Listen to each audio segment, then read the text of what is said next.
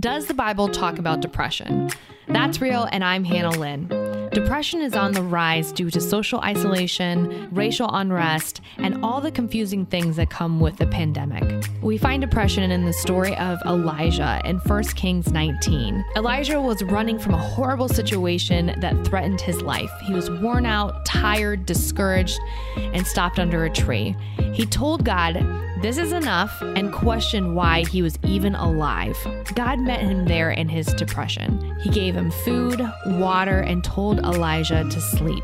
Depression is a complicated issue, but God promises to meet you in your darkest moments and to give you what you need. Philippians 4:19 says, "And my God will supply every need of yours according to his riches in glory in Christ Jesus." Reach out and don't do this alone. That's real. Follow me for more resources on Instagram at That's Real Radio.